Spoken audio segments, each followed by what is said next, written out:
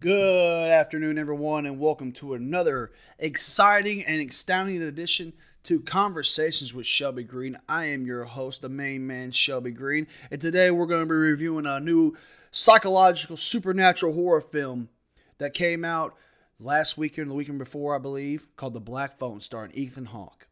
Now, excuse me one moment. Swig of water for the working man. I just got done at working out in the gym, and I thought, you know what, I need to get this review out, so I'm going to do it right here, right now for you guys. So basically, I'll tell you what happened. My girlfriend and I decided we were going to see a movie this past Saturday night, and we thought, we want to go see a film, and she's a horror fan like I myself, so we went and saw The Black Phone. Now, we had heard that it's more thriller-based than horror. It's more of a little overrated. We heard some people say that, but knowing how I am, I probably would end up liking it. And I tell you that I'm, going to talk a little bit about it. I'm going to spoil some stuff for you guys. So this will be a spoiler review for anyone. If you have not seen the film, pause this right here, right now, and come back later with my review to hear on it. But I'm going to let you know on my review about it right here, right now. We're going to rate it a scale of 1 to 10. My thoughts on it, my favorite scenes, my performances, the issues, if I had any issues with the film and everything else. So that being said, let's talk about this. So basically this film centers around two little kids that are siblings, Finney and Gwen Shaw. They live in the Denver area, Denver, Colorado, obviously, and their father is an abusive alcoholic. So I talk about that. Well, while this is going on around the center around these two kids, this was about the main story is about this serial child abductor named the Grabber. He's basically this guy that comes out posing as a magician, and he ends up taking kids away with leaving black balloons at the scene of the crime.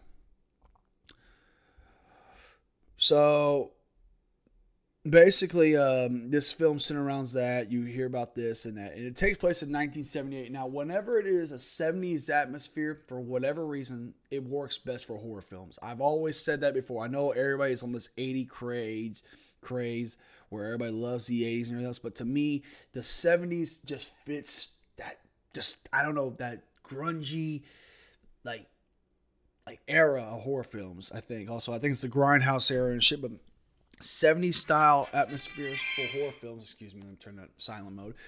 Horror films are always been my favorite. Now, basically, this film is directed by Scott Dickerson, who has done some horror films to his credit. Scott Dickerson is known for directing films like The Love and Ruins. He's done Urban Legends Final Cut, Hellraiser's Inferno. Actually, I'm sorry, he was a writer on Urban Legends Final Cut. He did Exorcism and Emily Rose, The Day the Earth Stood Still. But the film that everybody talks about in the horror community he's known for is Sinister and Sinister 2. Well, I'm sorry, he was a writer and producer on Sinister 2. He was director and writer and executive producer on Sinister. And I'm a big fan of Sinister. It's one of the best horror films of the 2010s, in my opinion. I've always enjoyed this movie. I highly recommend that.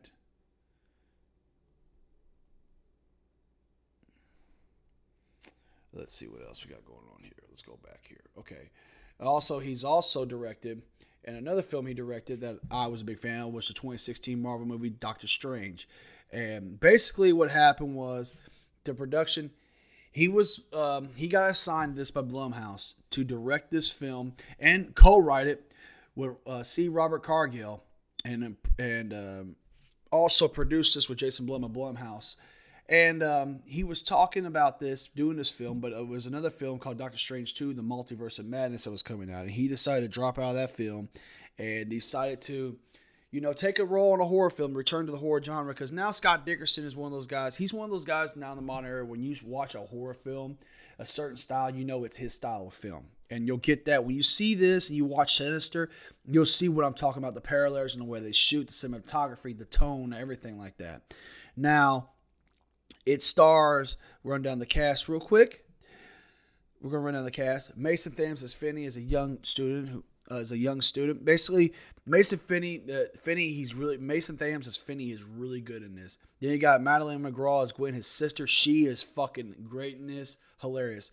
But the star of the film easily is Ethan Hawke as the Grabber. Child kidnapper, as you find out later, a serial murderer. basically Ethan Hawke in this is as terrifying as it gets, in my opinion. Very, very, very. What's the word? A word I'm looking for. He's very charismatic in the way he does things. Like in the sequence of the films, when you first see this guy, you don't technically see him. You see him do his appearance. Like you see the black van he drives around and he pulls up when he's about to interact with children, and it goes to a black screen. It fades out, and we get back to like Gwen and Finney, and the story surrounds them with kind of like at the beginning, the grabbers in the background. And you find out throughout the film that the police are now going to Gwen's school, her school, and interviewing her because she says she has dreams about certain kids and stuff. She's having dreams about the way kids are kidnapped and stuff. And the police are investigating because they can't find anything. So basically, also Jeremy Davis as Terrence Finney and Gwen's alcoholic and a very abusive father is really good in this too. He plays that alcoholic who is basically he's a widow father. He's screwed up basically from his wife dying. So I mean he's very screwed up and he turns to alcohol. As a matter of fact, there's a scene in this.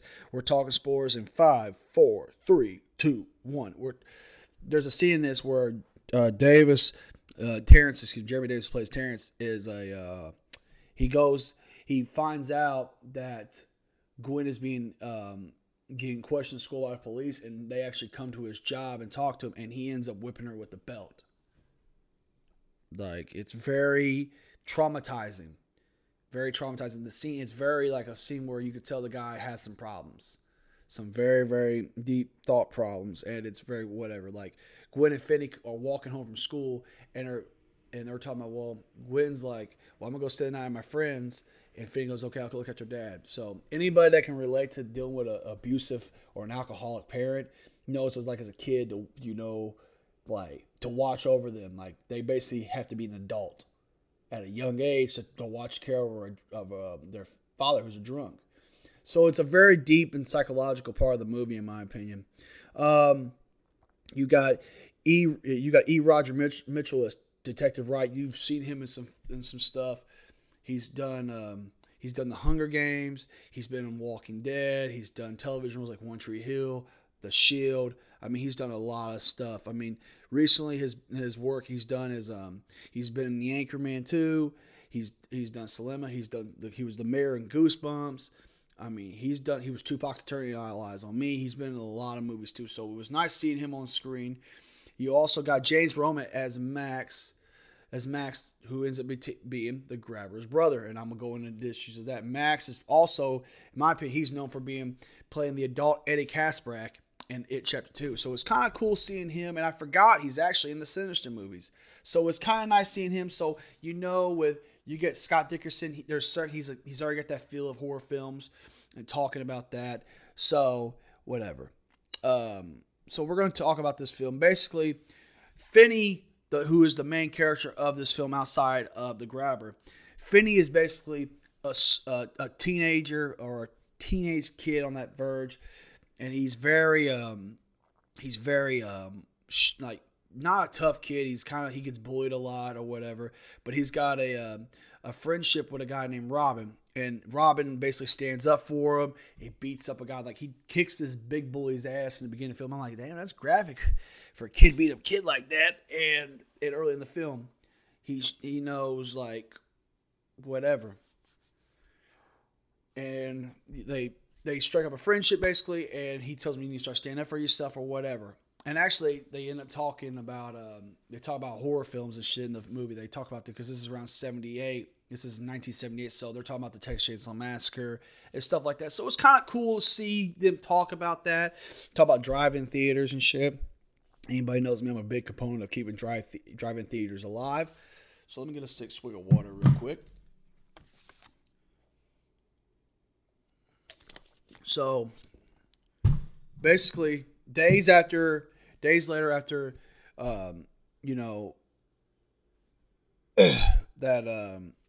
days after that Gwen is being questioned by the police, once again,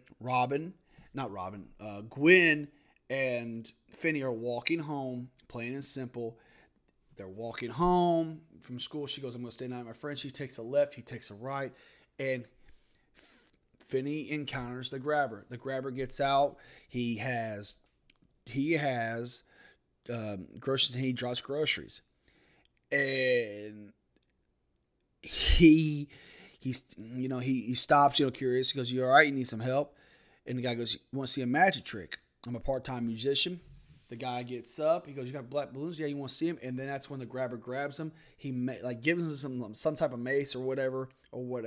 He throws it in the back of the van, shuts the door. And we now are seeing kind of like still shots of films where you see the guy's carrying Finney, and he throws him on this bed. And Finney wakes up, and he's in this secluded, soundproof basement. He's on this bed laying there, and he awakes to the grabber wearing this weird mask. Now, I will say this. The mask that the grabber wears in this is very, very terrifying. And he's just very creepy with his presence. He does little things whatever. And he locks him in the room. So the police end up searching for Finney or whatever. And whatever. Now I will say this. The movie sits around. There's this black phone that's in the wall of the basement. Like an old school phone. And Finney gets up being curious to look see if the phone has a wire, and it doesn't work. So the grabber explains something that doesn't work or whatever. No one can hear you, right? So the next thing you know, the grabber goes upstairs, he locks the door, and eventually Finney starts hearing the phone ring. And he picks up the phone, and he hears from people. He starts hearing from other victims of the teenagers, the other kids that are caught. They talk to him, they don't remember their name, and then Finney has an interaction with them in the movie or whatever. Here's a story about him, and they talk about it. He reminds them, and they talk, and they give him hints and clues about how to potentially get out and defeat the grabber. Now the grabber comes back down later, and he gives Finney some food, and Finney, as he goes to shut the door, as the grabber goes to shut the door is cracked open. But as Finney prepares, he's like, "Oh, I got to escape." The phone rings, and he explains. The person on the other end of the phone explains something like it's a game the grabber plays, and it's called Naughty Boy, which is basically it's a sick game, and I'll explain to you what it is. Where Finney teases he's gonna go up the stairs. The camera pans up, and then it takes a right, and there's the grabber in a mask with his shirt off, sitting there with a belt in his hand, and he's breathing heavy and shit, looking intimidating, waiting for Finney to come up there so he can beat him. So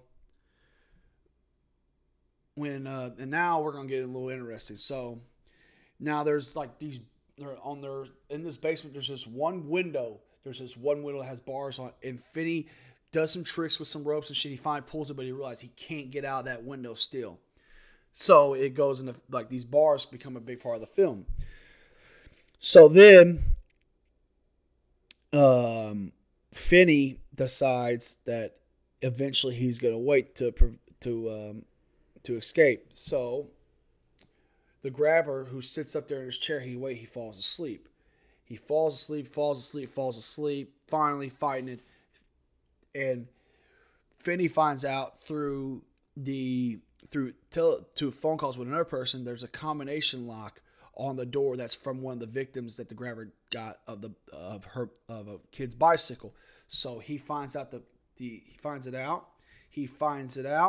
He goes upstairs. He fucks with it. He finally pops it. As soon as he takes out the door, the grabber wakes up.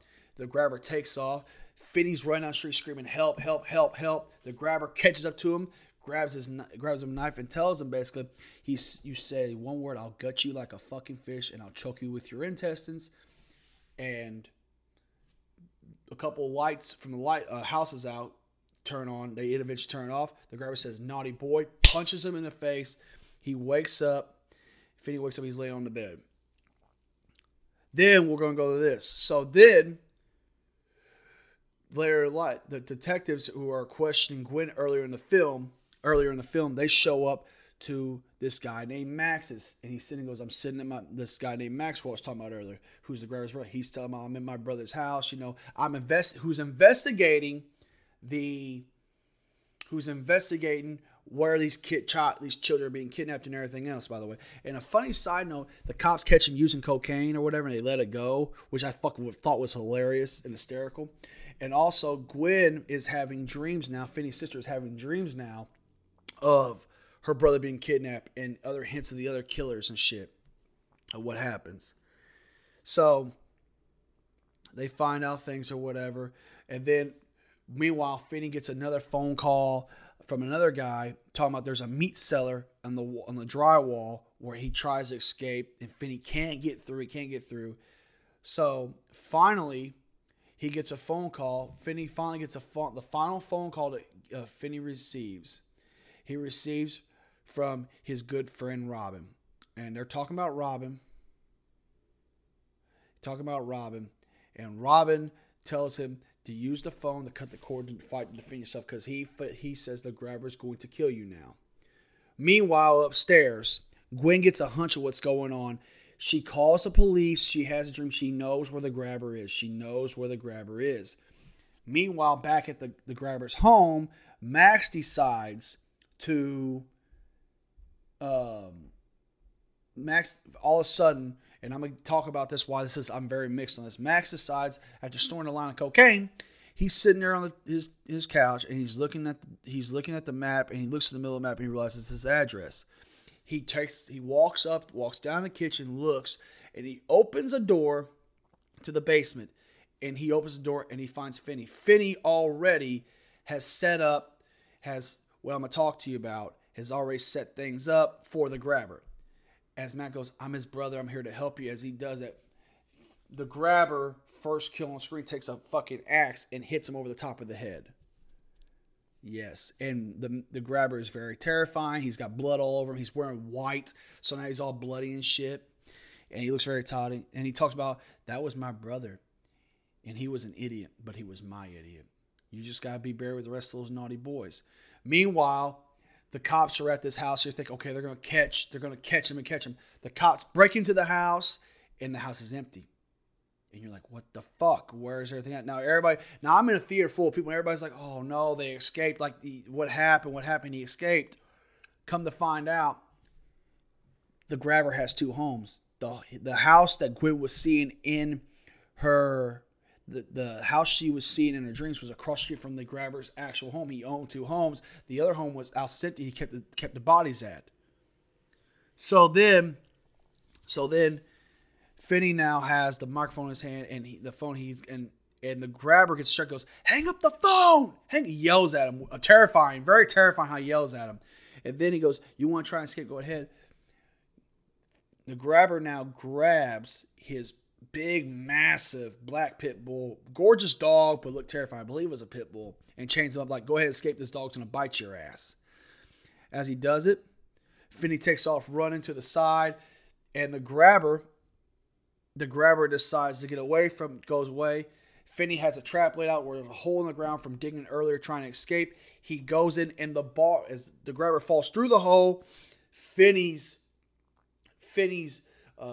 the bars that Finney pulled in are in the hole. The grabber's ankle gets caught, and he cracks his ankle. Now he's stuck. He can't get out. So he's trying to get him, and the grabber, Finney grabs the phone, whacks him a couple times. Then, I think the grabber grabs him, pulls him around or whatever. And for some odd reason in this movie, Finney somehow takes the grabber's mask off. The grabber freaks out, grabs his face, and then Finney grabs the cord and is choking the grabber. And on the phone, he holds the phone up to the grabber's ear, and every one of the kids the grabber has killed has said the last words. The last words that were told to Finney are said to the grabber, and the last words that Robin say goes, "Finney's going to kill that motherfucker for us." And Finney snaps the grabber's neck. The grabber falls down. He's dead. And everyone in the theater gave a standing ovation for it. And now I've skipped over a couple of plot points with the traps and stuff, but I'm trying to give you guys a rundown without spoiling this so much for you. I said it would be a spoiler film, but I want you guys to go see this film. I really do. And, at the end of the film, Gwen's sitting on the pavement. She's scared that her brother's dead. They don't know what's going on. And then she looks across the street. Her brother walks out of the house and he runs. And then the drunken father comes up. He hugs him and everything else, and all this other good shit. The cops make the announcement or whatever.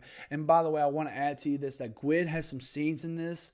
I don't remember the direct lines. That's not why I'm saying it. She's fucking hilarious in this. Some of the lines she says are fucking great. And she's very protective of her brother. Like, she actually helps her brother out in a fight with some bullies and shit in this film. So it's a really, really, really,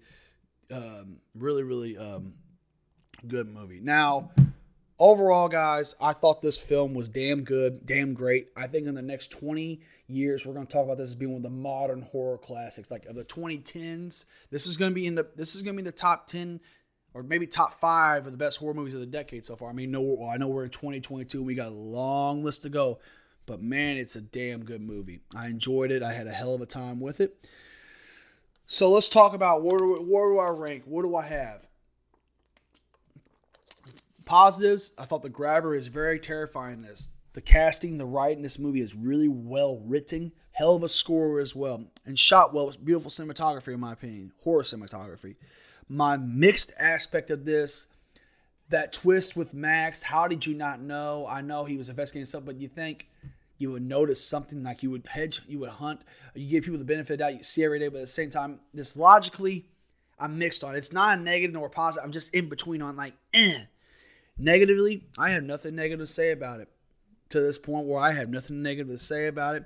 On a scale of 1 to 10, that's my ghetto ass drum roll, 9.25 out of 10. I think that's a really, really fair score for this.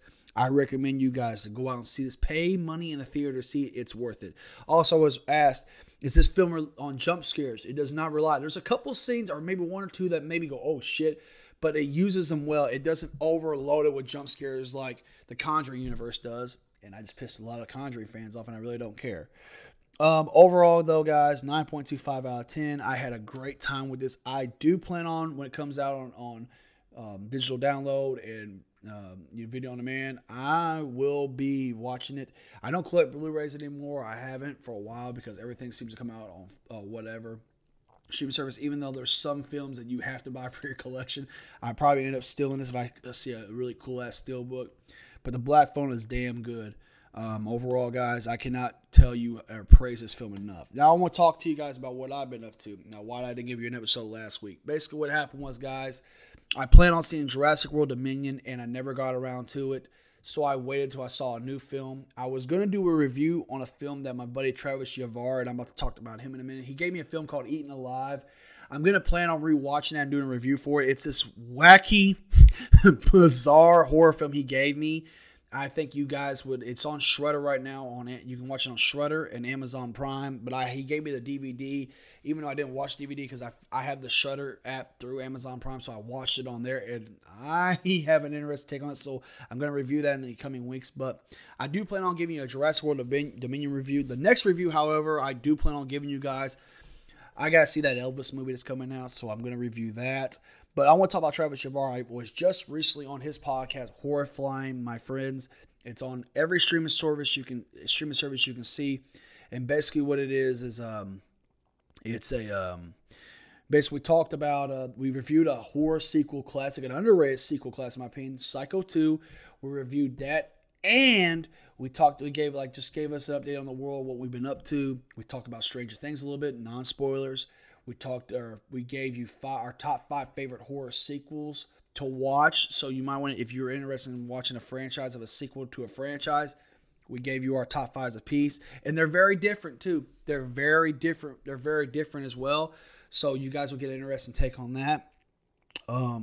Overall though, guys, also Horrifying My Friends, that episode is out. They drop new content every Monday. I cannot recommend you. It's one of my favorite podcasts to listen to. But overall, guys, that's all I got for this week on Conversations with Shelby Green. It was kind of a fast-paced review because I tried to get it out over the weekend, but I couldn't get to it. So I gave you guys some spoilers, but I didn't want to spoil the entire movie for you guys. But overall, you guys have a great day. And just remember, I don't bullshit. I just tell it like it is, straight up.